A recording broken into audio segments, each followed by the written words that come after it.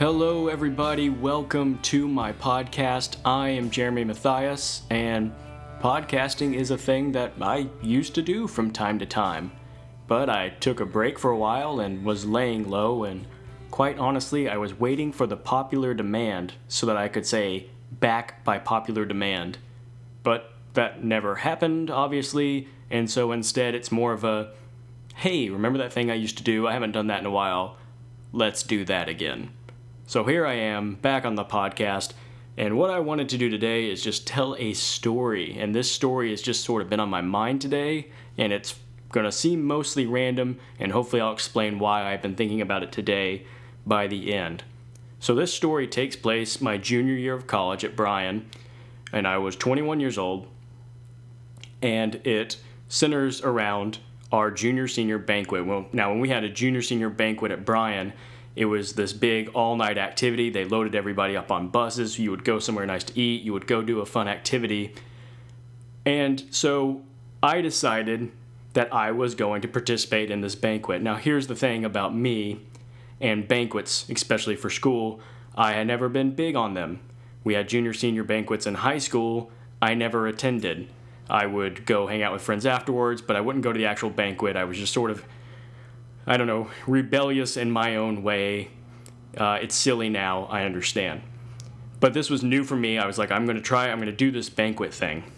And I was determined even I was going to go with somebody. I wasn't going to do the solo thing, which is what is more natural to me. So I thought of a person that I would ask, and it was basically based on this. A lot of my friends that were going had girlfriends that were all in a group of friends themselves. And so I thought, well, I'll ask one of the girls that hangs out in that group, and that way she's with friends, I'm with friends, we'll all be with friends together. And that was about the extent of why I chose the girl I did, but also an idea came to me. An idea of how to ask this girl to banquet. Now, the custom at Bryan was to come up with these elaborate, special ways to ask a girl to banquet. You wouldn't just go up and say, would you like to go to banquet with me? That would be just too mature and straightforward. Instead, you had to lure her somewhere or trick her with something and give her flowers or do something to draw attention. Basically, it was a way of making the girl feel like she can't say no because you put some effort into it. So I thought of a way that I could ask this girl, and mostly it was just clever to me. We'll see. You may think it's clever. You may not. But what I did is I wrote this story. And I wrote the story about a guy and his thoughts on going to a banquet and thinking about asking somebody. And basically it was me. The character was obviously representing me. And so I had this character thinking about banquet and what he's going to do. And so we had to go to this meeting one of the nights, that very night that I had written it, with all the students. And I don't even remember what the meeting was about, but we dismiss and we're walking out, and I'm talking to this girl that I'm acquaintances with, and we're just shooting the breeze, talking about whatever you do when you don't really know somebody well. So, what are you majoring in? And she said, English. And I said, oh, you're majoring in English. Would you mind reading the story that I've written? It's kind of about banquet. I just wrote some thoughts, and I hand it to her, and she starts reading it. And as the story goes on, as the character in the story is thinking about banquet, he himself goes and starts to write a story. And then he himself takes the story to a girl that he knows in the story to proofread the story. And so what happens is, basically the story starts becoming very meta. You realize that as she's reading it, the story is exactly what's happening in our situation, and it gets to the point where it says on the paper, the girl, as she read, realized the paper was actually about her, and she was being asked to banquet, and it ended with, and her name said, ... Oh, the story's about her. She's in the story. She didn't even know she got roped in. She chuckled a little. She said yes. Handed me back the paper. Awesome. Also, I'm super awkward, so this is an acquaintance. You said yes. That's cool.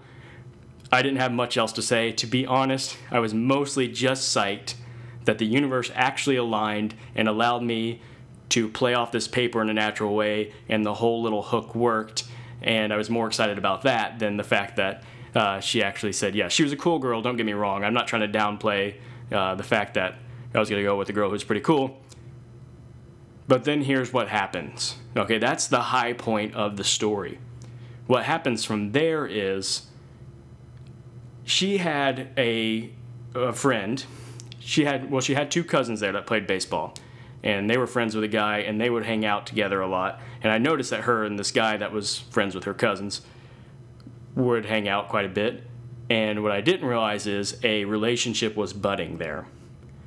And it became quite apparent when I went to sign up for the banquet. A few days later, you had to go actually sign up your name if you're going with somebody so that you could pay for tickets and they know how many people are going. And I went up to the girl who was at the table taking the names. And I said, I'm going to the banquet. And she said, are you taking somebody? And I said, yes, I'm taking this girl. And she looked at me like I was lying and said, are you sure? And I said, yeah, I'm sure. And she says, did you ask her? And I said, yes. And she said yes. And she goes, oh, I guess I assumed she was going with this other guy. And I come to find out that, like, basically now they are full-fledged in a relationship. Oops. Maybe part of this is on her, though, because she could have told me no, although I sprung it on her, so now I feel bad, because maybe I tricked her, and maybe she really wants to go with this other guy. He wasn't a junior or a senior anyways, though, so he couldn't, I guess, technically have asked her or gone. I don't know. So I started debating to myself, oh, what's the right thing to do here? Do I just step aside? Do I go to this guy and say, hey, dude, it's your girlfriend. I feel weird now. I'm sorry I did that. I didn't know. We were just acquaintances anyways. I didn't really know her. That's why I didn't see this coming. You take her. But then I thought, no. That's what typical me would do, and that's how I'd end up not going to the banquet. That's how I'd end up at the dorm by myself doing nothing, not having fun on that night. And I said, I've determined to myself, I'm going to this banquet. I'm going to have fun. So even though this is probably going to be awkward, I'm going to go. So then to make matters even worse, a few days before the banquet, I went to bed with what I thought was a blister from playing intramural soccer. But the next morning I woke up and my second to biggest toe on my left foot, I believe, was swollen twice the size it normally is, and it was very red, and on the top of it was a large white pus bubble. And we're gonna sidetrack now. You're gonna get a story inside of a story because I want to tell you a little bit about this spider bite because it's fun stuff too. It was so bad that I went to the athletic trainers at Bryan College. The athletic trainers, I hadn't bothered the whole year. I played basketball that year and I didn't bother them the whole time playing basketball. But after the season, I end up with this toe that I just thought, oh no, it's an infected blister. And I go see the trainers. I had a hard time walking on it. It was so sensitive. And I go there, and one of the female trainers is in there, and she's grossed out by the toe. And I was like, I think I have an infected blister. And she looks at it, and she goes, I think you have a spider bite. And I was like, oh, well, that sounds awful, too. And she goes, well, I'll tell you what we can do. We can lance it, which I learned means stab it. And if it drains and nothing happens, it was probably an infected blister. But if we drain it and it fills back up, you got yourself a spider bite. All right, let's do that. And I could tell she was squeamish about doing it, and a guy trainer walks in, and she goes, hey, would you like to do this for me? And he said, no, but he pulls up a stool. I'm going to watch you do it because this is funny. And he looks and he goes, oh, yeah, that's one of those nice big gross ones that tends to squirt out when you poke it. And so she takes it, and she's squeamish, and she pokes my little pus bubble on my toe, and it shoots out and it hits her in the face, and it's super gross. And I was like, I'm sorry, but I couldn't really control it. I just felt bad that she had to do it. And they were like, yeah, it filled back up. She said, it looks like a spider bite. You should go see a doctor. And I said, well, that's I guess I'll do that. you guys wouldn't happen to have any crutches, would you? Because it's so tender, I had a hard time walking. And they looked at each other like, that's bad. And I looked at them like, what, that's bad? And so they got me crutches, and I was hobbling around on campus, pretty pathetic. And so I had to go to a doctor. Doctor saw it, and he said, yeah, it's probably a spider bite. It looks like a brown recluse bite. But I can't say for sure unless I were to actually see the spider, which I didn't have because I didn't know it was a spider bite. But even if I knew at the moment the spider bit me, my first response would probably not be, ow! I should preserve you for scientific verification.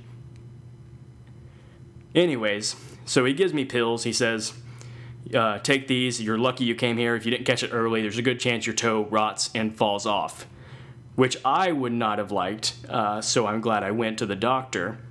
And he said it's probably going to get about 50% worse before it gets better, which, by the way, I learned afterwards, 50% worse I thought would mean it might get larger, redder, or the white pus bubble might get bigger. No, instead it means my toe will turn dark, the pus bubble will turn black, and then eventually, after days of worrying, is this 50% or 100% worse, the black thing scabbed over and fell off, and my toe started to regain color, and it ended up fine. But all that happened after the banquet, so back to the banquet. I saw the girl that I was going to be going with in the cafeteria. She saw me on crutches. I crutched over to where some of her friends were sitting, and I sat down, and we were talking. They're like, what happened? I told them, and I thought in my head, I bet she's thinking in her head, oh, he's on crutches. Maybe he can't go. But I assured her that's not the case. I still intend to go. And I thought maybe I should bring it up that I wasn't asking if she wanted to get out of it. And then I was like, no, because if I bring it up, she might be like, yeah, that would be best if we didn't go. And then I would not be going. And I wanted to go. I was determined I was going to go to this banquet. I was going to have fun. Night of the banquet comes, and we go. And it's super awkward because most people get together with their dates, and it's like picture time, and everyone's so happy. And I crutch over to her, and I'm like, hey, hope this is fun. We're not going to take any pictures because she has a boyfriend. I'm not him. And it's awkward. We're just acquaintances who really don't know enough to converse that much. And we get on the bus that we're going to go on to this banquet. There's a couple buses. And on that bus is almost all baseball players. And her boyfriend is a baseball player who all the guys on the bus would rather have there than me. And so perhaps it was just in my head, but probably not. I felt as though everyone didn't like me on that bus that night, and I felt awkward. Tried to make conversation on the bus, and it was weird, because again, I was just not going to bring up the fact, like, hey, sorry that it's me here. I was like, I'm just not going to bring it up. And so we go to a fancy dinner. I don't know, that's all right. The important thing is, what is the fun activity we're going to do? Because they always went and did a fun activity. Like the next year I went, and everybody went to Dave & Buster's and played arcade games. It was a blast. And then we went out on some sort of boat on water, as boats tend to be on water. And that's a fun time.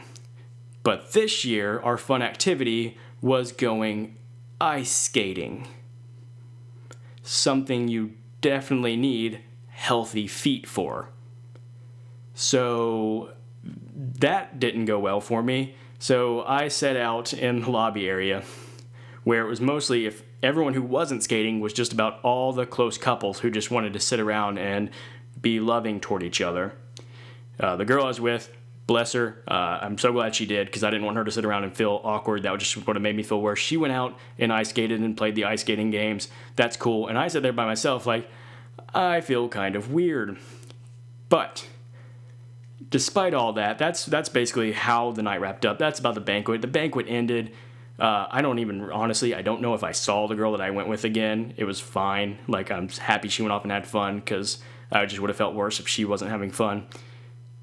But that was the end of the banquet. And so everything about the banquet just seemed like a failure. But I didn't think of it that way. I actually ended up really looking back fondly on that banquet. And I felt like I had a lot of fun, and my attitude just stayed really positive the entire time. And this is a story I haven't ever told before, I don't think, because it's just not a fun story of, that clever way that I asked a girl to banquet one time and then it turned super awkward because the situation, and then, I went to a banquet and didn't do a lot of fun things because I was on crutches. Like, that just doesn't make a good story. But the reason it's on my head today, of all days, because it's Mother's Day as I'm recording this, is that growing up, I used to argue with my mom a lot because I was stubborn and she was stubborn, but she wanted what was best for me and I just wanted to be grumpy about things. And honestly, I blamed most everything on things outside of myself. And my mom used to have this saying she would say to me all the time that drove me crazy. And that saying was, life is what you make it. And I would get so mad every time she would say that because I was kind of an angry kid and I wasn't always positive about life, and I was so negative. And I would just say, Mom, like, quit telling me life is what you make it.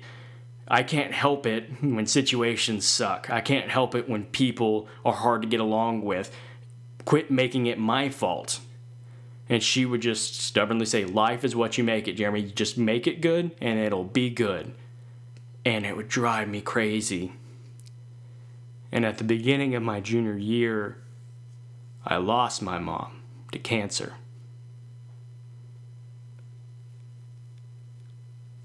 And months later, we had this banquet. And it was probably the first time that I think I really embraced the slogan that life is what you make it. And all through that process, as I was determined, I wasn't going to have a bad time at Banquet. I was going to go, I was going to do all the normal things, and I was going to have fun. I kept reciting that slogan that my mom had in my head, life is what you make it. And I'm going to make this fun.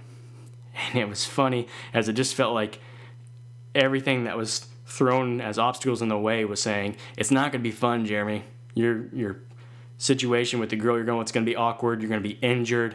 It's just not going to be fun. And I'm going to have fun anyways. And I had fun. And I just thought in that moment, I wish Mom was here because she would be proud of me. And I could tell her, Mom, you were right. It took me 21 years, but you're right. I get it. Life is what you make it. And I think that I honestly had a shift in my personality at that point in my life. And I've been mostly a positive person, I feel like, since then. I still say I'm a recovering pessimist because I still have tendencies. But for the most part, I feel like I have a positive outlook on life. And I feel like when I get to heaven, once I see my mom, once I get a chance to hug her and embrace her, one of the first conversations I want to have is, Mom, did you see that? Let me tell you about the story. It was your slogan. It finally clicked with me. Life is what you make it. You finally had that positive impact on me. I'm so sorry it was too late, but I love you and thank you for that lesson. So that's my silly, random story for the day. I'm sorry it took me so long to tell it. Thank you so much for listening. I hope that you had a good Mother's Day. I hope you hugged your mother, told her that you love her, and remember, mothers always know best. Thank you for listening to the podcast. I'll see you next time.